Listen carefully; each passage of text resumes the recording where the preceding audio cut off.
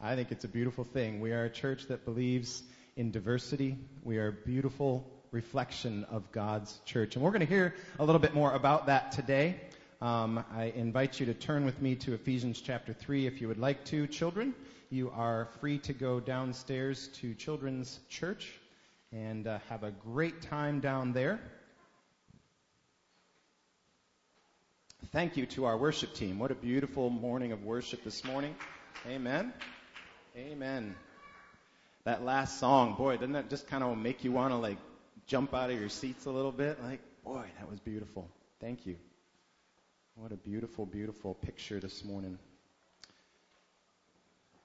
I think you'll see how those songs of worship tie together with the scriptures that we are reading today. We are in Ephesians chapter 3.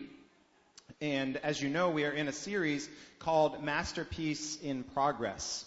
And our series is looking at Paul's letter to the Ephesians and how that letter was meant to encourage some people who were kind of new to the faith, new to church, and new to all of kind of what this whole thing of following Christ was all about. And so Paul was writing this letter to be an encouragement. And I think one of the most difficult things for us to do is when we break it down like we have over the first few weeks, right? We've taken little bite-sized chunks. And when you take it in the chunks that we have, like the verses, maybe we broke up into chapter 1 and we broke chapter 2 into 2 parts, and now we're into chapter 3, you don't get the sense over the course of a month that we are kind of coming to a climax in the letter. You sort of have to read the whole letter together to get the sense that we are coming to a climax in this letter. Chapter 3 represents a climax of sorts in the letter. And then after this, we're going to get into the so what. But up until now, chapters 1 through 3, it's kind of been like, this is who you are. I want you to know who you are and what Christ has done for you. And chapter 3 is the culmination of that declaration. And so we're going to see that this morning. And it starts out with that kind of perspective. And when the verses say, for this reason is how you heard it, right? For this reason, it's meant to call your attention to everything that he's spoken up to that point. One of the translations says, when I think of all of this. When I think of all of this. You'll note, if you will, just briefly, that if you jump your eyes down to verse 14, if you're following along, it basically says the same exact thing. And he says this, when I think of all of this. It's kind of like verses 2 through 13 are just this little parenthetical thought. It's like, wait a minute, when I think of all of the stuff that I've just told you about, but wait a minute, I got to tell you just a little bit more. I just want to tell you why and how this all came about, because this is so good. And so he starts out, when I think of all of this, and then he tells us a little bit more, and we're going to learn about that. And then he gets down to verse 14, and he says, when I think of all of this, I fall to my knees and pray to the Father. Do you sense the climax? When I think of all of this, I fall to my knees and pray to the Father. All week long, as I've been thinking about these verses, I've been trying to figure out how we, you and I, might be moved to fall to our knees before the Father. Upon hearing all that we've heard, are we moved to fall to our knees before the Father? Let's just review a little bit briefly. We talked about the first week, this is in chapter 1, that God has a plan and it includes you. His plan is not just for you individually. It's not just for your individual salvation, but his plan is for all of his creation, to redeem all of his creation. And the beautiful thing of that is that it includes you. There is this grand plan and it includes you. And it was a mysterious plan, he says in chapter 1, and he repeats that now in chapter 3. It's this mystery, but here's the plan, and it includes you. That was chapter 1. And then at the end of chapter 1, you'll note that he goes into a prayer. It's kind of like, okay, here's the plan, And now I'm going to pray that you would recognize that plan, that you would be filled with some spiritual wisdom, that you would be filled with an ability to understand God's power to accomplish His will. So that was chapter 1. God has a plan. You're part of it. I pray that you understand it. I pray that your eyes will be open and you'll see that. Then we moved into chapter 2, and it says, we are His beautiful works of art with a purpose. That's you and me and His church. We are His masterpieces in progress. Now, that's not just to get out of earth and get to heaven. That's not what this is all about. This is not just like, save me from this life, God, and take me to be with you. No, we are masterpieces in progress, works of art for this time, for this place, for His created purpose, to redeem His purpose, to be His agents in this world. We are reigning on His behalf, doing good works that He intended for us to do all along, from before time began. We are His beautiful works of art with a purpose. And then we talked a little bit last week about Jesus Christ being that reconciling person and how He came to break down the dividing walls of hostility. He came to be a unifying force. He will bring unity to all things on heaven and on earth. No longer divided. We are no longer separated. We are one in Christ Jesus. That's how we've gotten to this point. So we come through this process and we get to chapter 3 and he's like, now when I think of all of this, you've been made alive with God's power in you, and we all have access to the same Holy Spirit to be a united people for His purposes. For this reason, and oh, wait a minute, I just need to tell you a little bit more to make my point. That's where we are. Paul, just notice in verse 1 of chapter 3, it says, I, Paul, a prisoner of Christ Jesus. Let's stop right there. I, Paul, a prisoner of Christ Jesus. He's sitting potentially in Rome. He's sitting in chains. Most of us would think that you were a prisoner of the state, but Paul says, no, I'm not a prisoner of the state. I am here because of Christ Jesus. Christ Jesus allowed me to be here, and I am celebrating that today. Every trial, every injustice done to Paul was seen by him in light of serving the gospel. He wasn't mad, he wasn't upset, he wasn't even lamenting, and he wasn't writing for their pity. He just wanted them to know, this gospel I've been preaching for you Gentiles, it's worth it to be in the chains. Because what I am telling you is the truth. You sense his excitement? What I'm telling you is the truth. How do we convince the world that Jesus is the way, the truth, and the life? By being willing to suffer for it.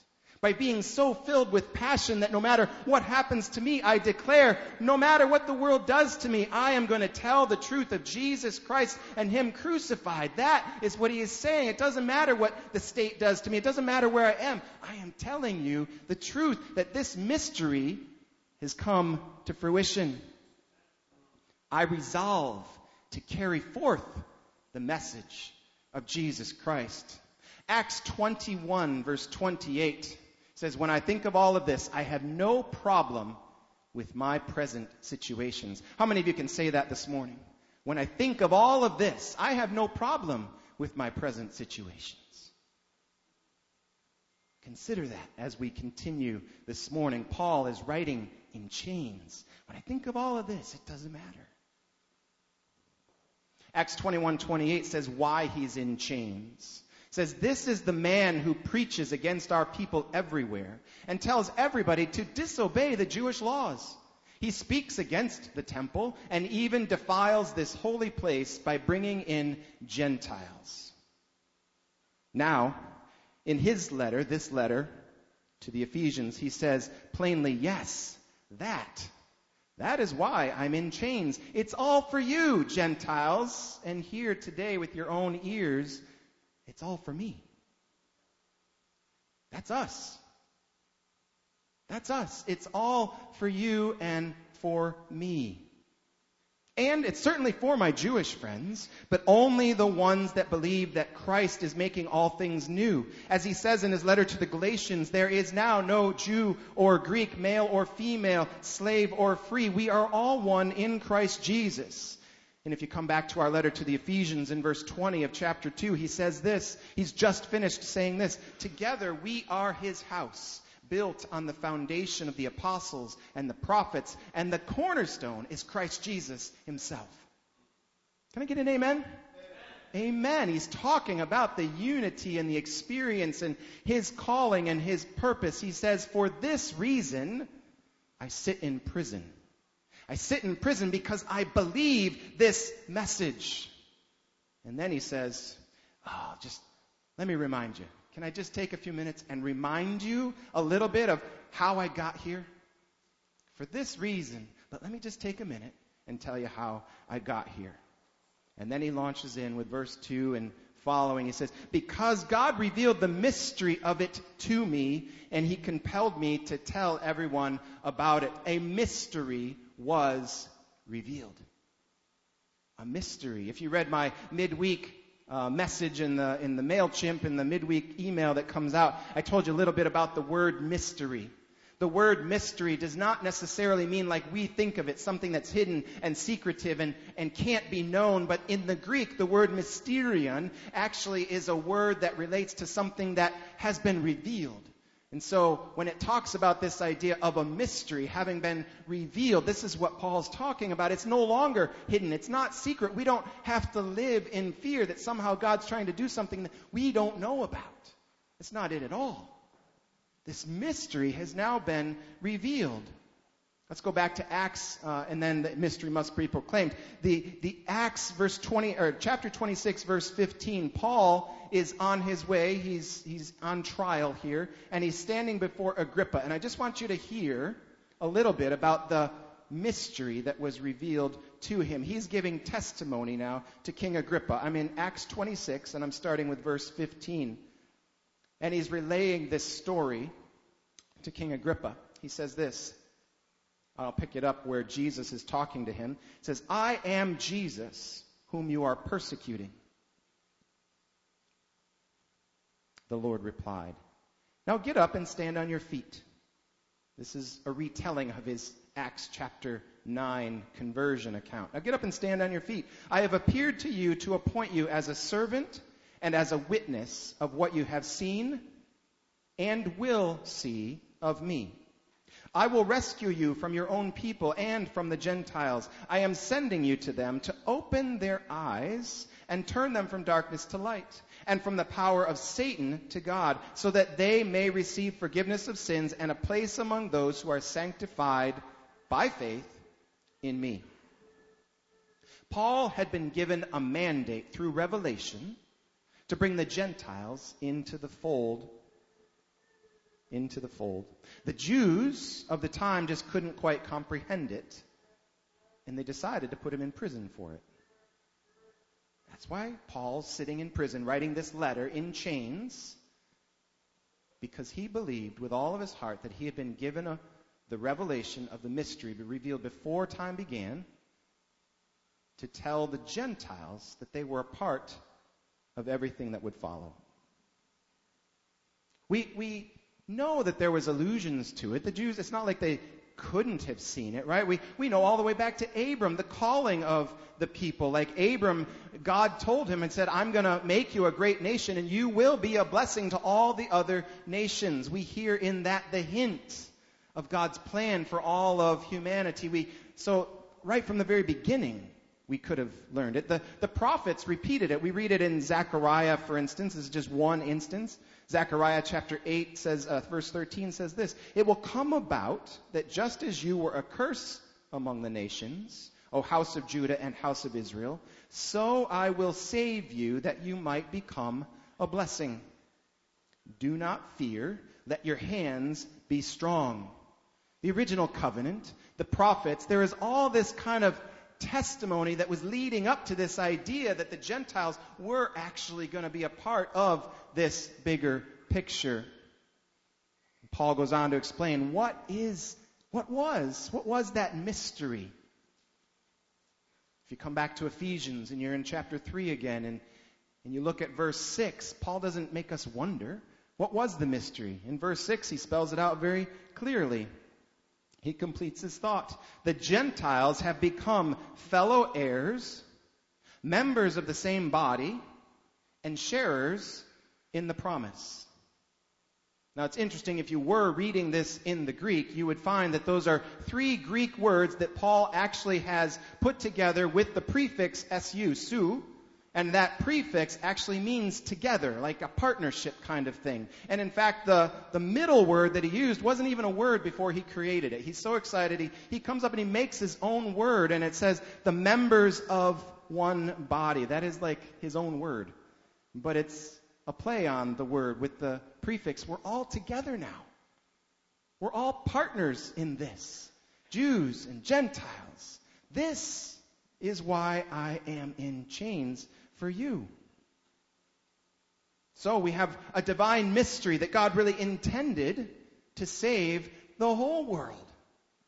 You can go all the way back to Genesis 1. He created this world with humanity in mind to be stewards of His creation and to live this whole thing out with Him in partnership. It's a beautiful picture. And then things went wrong and sin entered the game, and now He has to reclaim His people, and He does that through a people, the Jews, but it was never meant for them alone. It was meant for all of us. And then He sent His Son to make that clear. And now, Paul, I've revealed this divine mystery. Now, that mystery, that message must be proclaimed. Notice in verse 8, if you're following along in your scriptures there, Paul says, I wasn't qualified. Full stop. Full stop. I wasn't qualified. I want you to be careful that you don't read that. Like in our culture, and a lot of times we can actually put up false humility. Like, I'm not ready, I don't think, I'm not sure, I don't feel confident, whatever. That's not what Paul's saying here. This is not false humility. He was the best trained Pharisee that was out there. And he makes that claim in other parts of his scripture, which made him, in many ways, the worst of all sinners.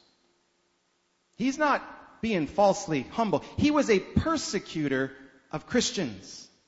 When he says, I wasn't qualified, I am the least of all people, he is telling you from the bottom of his heart, he knows he doesn't deserve to be telling this message.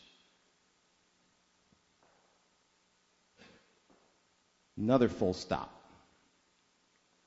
The good news of Jesus Christ will be proclaimed regardless of any of us.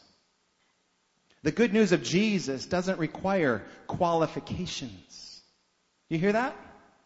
The good news of Jesus doesn't require qualifications. I was just doing a little reading last night on some of the history of our church, and some of the great reformers and some of the great preachers and some of the great revivals were started by people who were rather uneducated.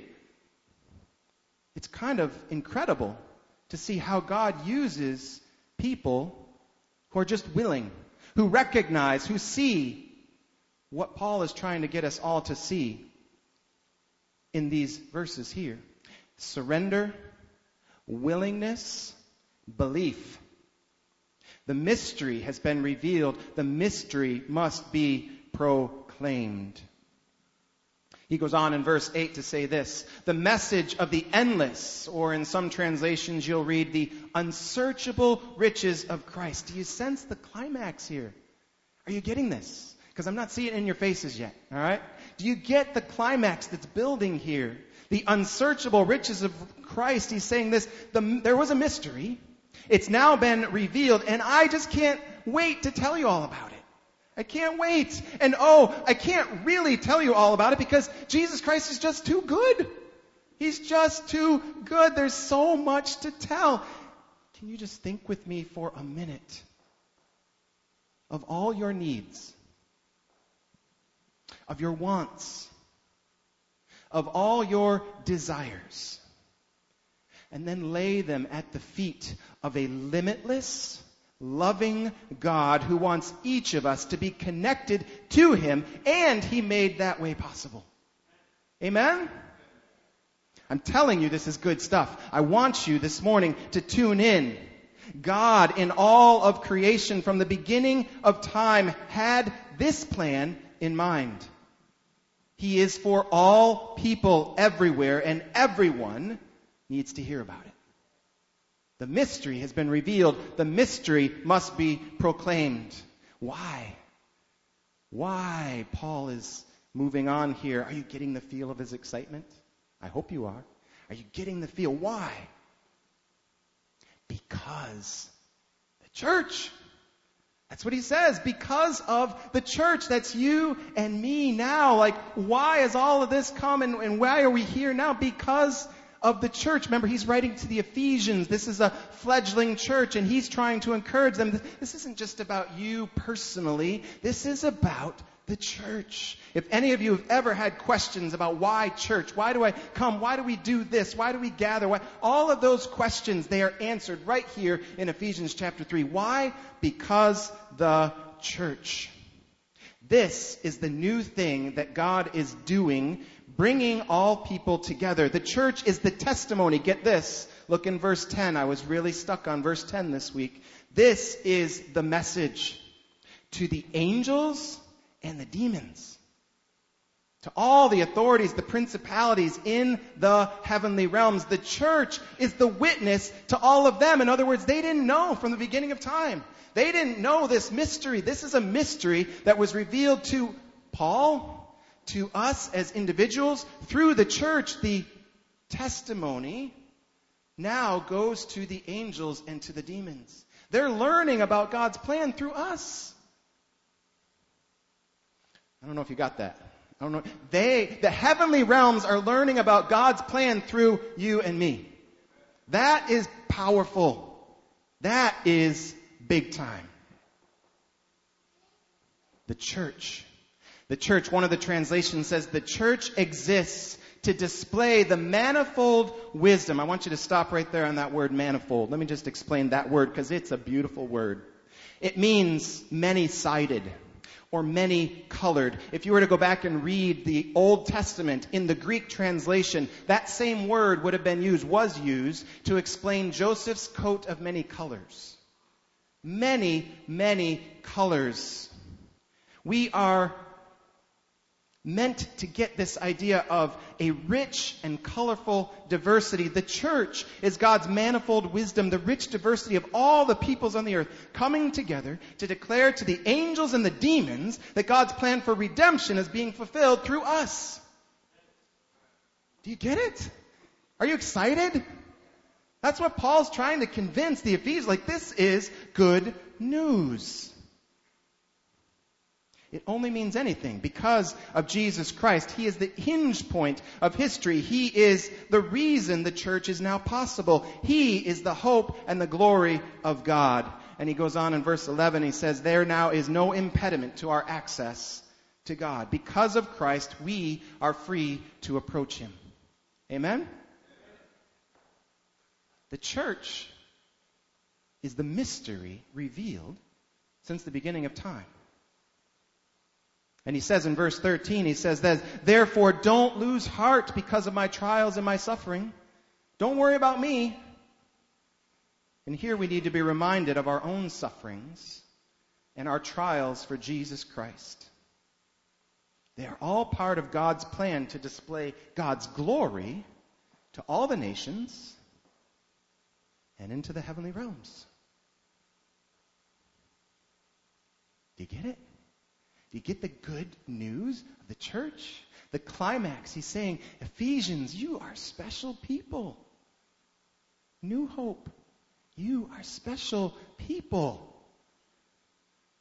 You are fulfilling my vision, my plan since the beginning of time. This church, you are my witness to the heavenly realms. You are my witness to the world to bring redemption to all people. Yes, my Son has made the way. He is the access point, but it is now through you, the church.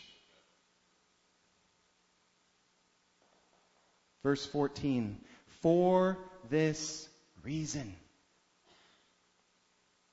Just like he started out.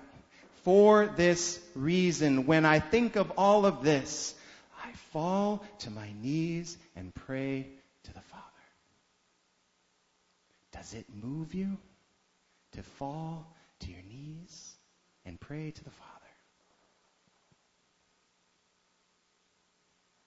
Church,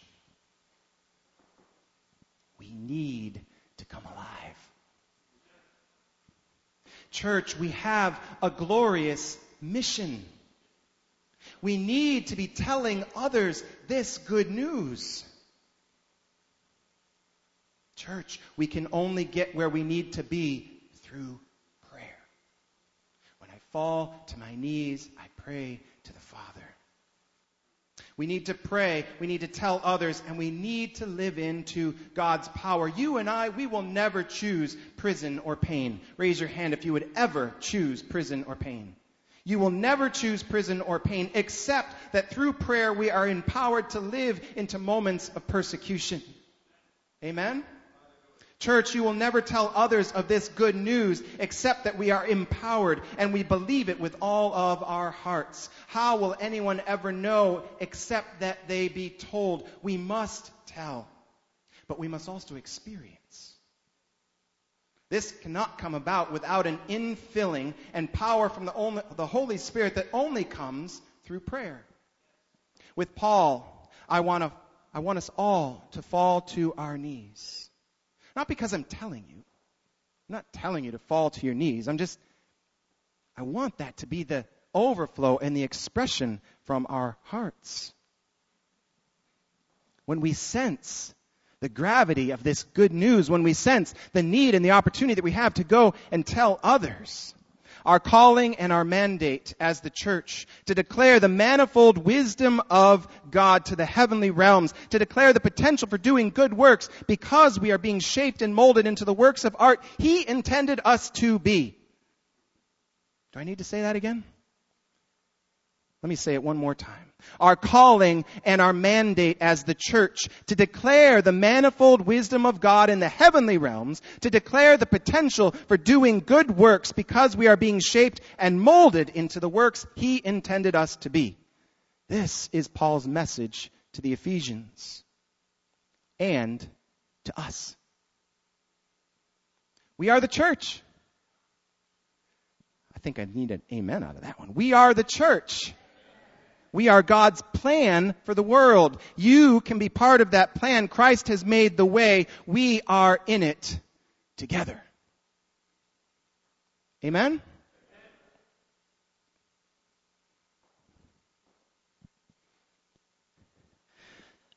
There is a tension that exists in our churches. There is a tension that exists when we try to live out being the church. Some of us believe that church is all about personal salvation. Some of us believe that we come to church just to see the forgiveness of our sins. And yes, that is a big reason why we come to church. But many of us put that against the need for our churches to be engaged in some kind of social action, in social movements and justice-oriented things. And we create this tension. What does church exist for? When it says we are the church and he is writing to encourage us to be the church, it is not just about one or the other. I'm telling you, it is about both. And so we need to be vocal about things that are going on in the world around us. We need to be vocal about the injustices that exist in the world. Why do we exist as the church if we are not investing in the things that are happening out there in the world?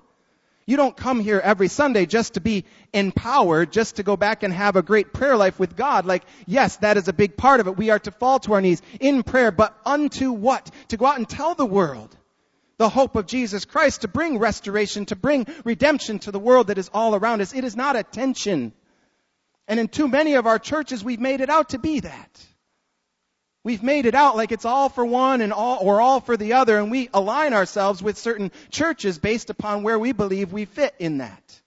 But it is both and. The call to the mission, to be the mission of the church, is about personal salvation and justice in the world. And if we, the church, are not speaking against injustice, we are not being the church in its fullness. We are not expressing the manifold wisdom of God and declaring that our beautiful diversity is meant for something more than just personal salvation. God wants your life to be in relationship with Him. And if you are not there today, if you have not given your life over to God, if there is not a cleansing of your life every week, every day, every hour from sin, then that needs to be your step. That's your next step. Declare to God that you need to be forgiven. And I, as your pastor, when I stand up here, I cannot be afraid to tell you that you have sin in your life. I cannot be afraid to tell you that you are not living fully for Jesus Christ. And sometimes I am. You know why I am? Because sometimes it just seems like in our world and in our culture that we are just a little bit afraid to talk about sin. That we are afraid to go there. We are afraid to have personal salvation be something that we seek after because we don't want to hurt anybody's feelings. But I can't stand up here and tell you not to be seeking after God's heart and being forgiven week after week and Sunday after Sunday, day after day in your own personal life. You need God's forgiveness. And some of you need it a lot today. Some of you are crying out and wondering where God is in the midst of all of that. God is there for you today. God is there for you today, and He wants you to confront the sin in your life. Take some time to examine your heart. Where is there sin in your life? In thought, in attitude, or in deed? Where is there sin in your life? Because that's not what God intends. He requires and wants holiness. But even as I tell you that you need forgiveness of your sins, I'm telling you that it doesn't stop there. That we are required to speak against injustice in the world. That we are required to take that renewed life, that redeemed life that's in us, and that corporate life that we share. And we are called to go out into the world and tell the world that it's supposed to be different. That God didn't design it to be the way it is today. The fallenness, the brokenness, the hurt, and the pain, and all the stuff that exists out there. We are called to speak into those things. The racism and the injustice and the political differences and the divides and all of that stuff that exists out there. The church is meant to be something different. A different way, a unified. Jesus Christ came to unify us. He came to break down those dividing walls of hostility. He came to bring healing and hope and redemption for the brokenness that exists in the world, the relationships that are being torn apart. He came to change all of that. And so I tell you, on the one hand, this is personal, and on the other hand, it's corporate. And if I begin to speak in ways that offend you because we are speaking against injustice, I apologize now. But I cannot stand any longer and not speak against the injustices in the world. And for too long, I've tried to walk that because we are a diverse church. And because I don't want to offend one person or the other, I don't want to stand on one side of the political divide or I don't want you to think that I'm becoming partisan. I'm not. But there is injustice that exists in the world, and you will hear me begin to speak more forcefully against it. Because that is who we are called to be as the church, and I desperately don't want to offend any of you. But I am called first to speak the truth of Jesus Christ. And if that offends your ears, please come and talk to me, because I am not trying to push anybody away. But we must be more honest about sin in our lives. And we must be more honest about injustice in the world. And both of those things must embody who we are as the church. We are the church. And if you haven't sensed the gravity of that, by the end of this message, listen to this prayer. And I invite you to just put your hands up. Get to your knees. Whatever you feel like doing this morning, I am going to pray the prayer that Paul prayed. After he said these verses, this is the prayer.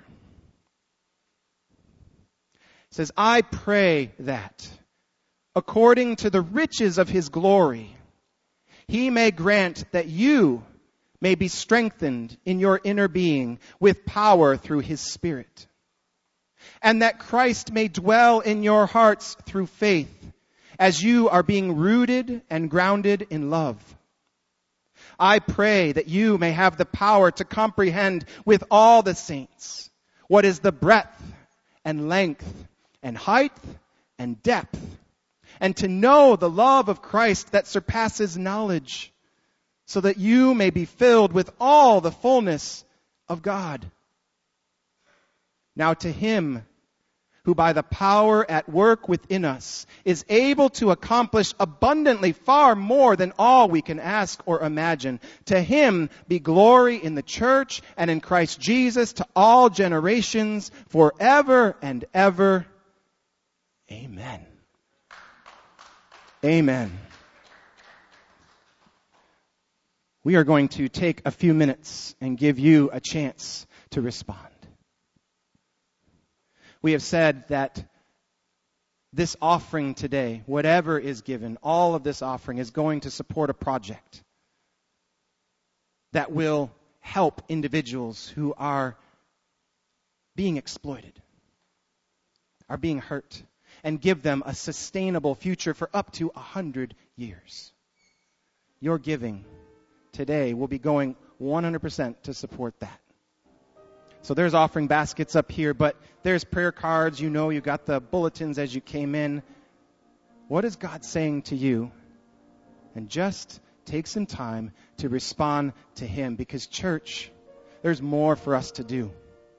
And this day, may it be marked in our history as a day, a turning point of who we are really called to be. Amen.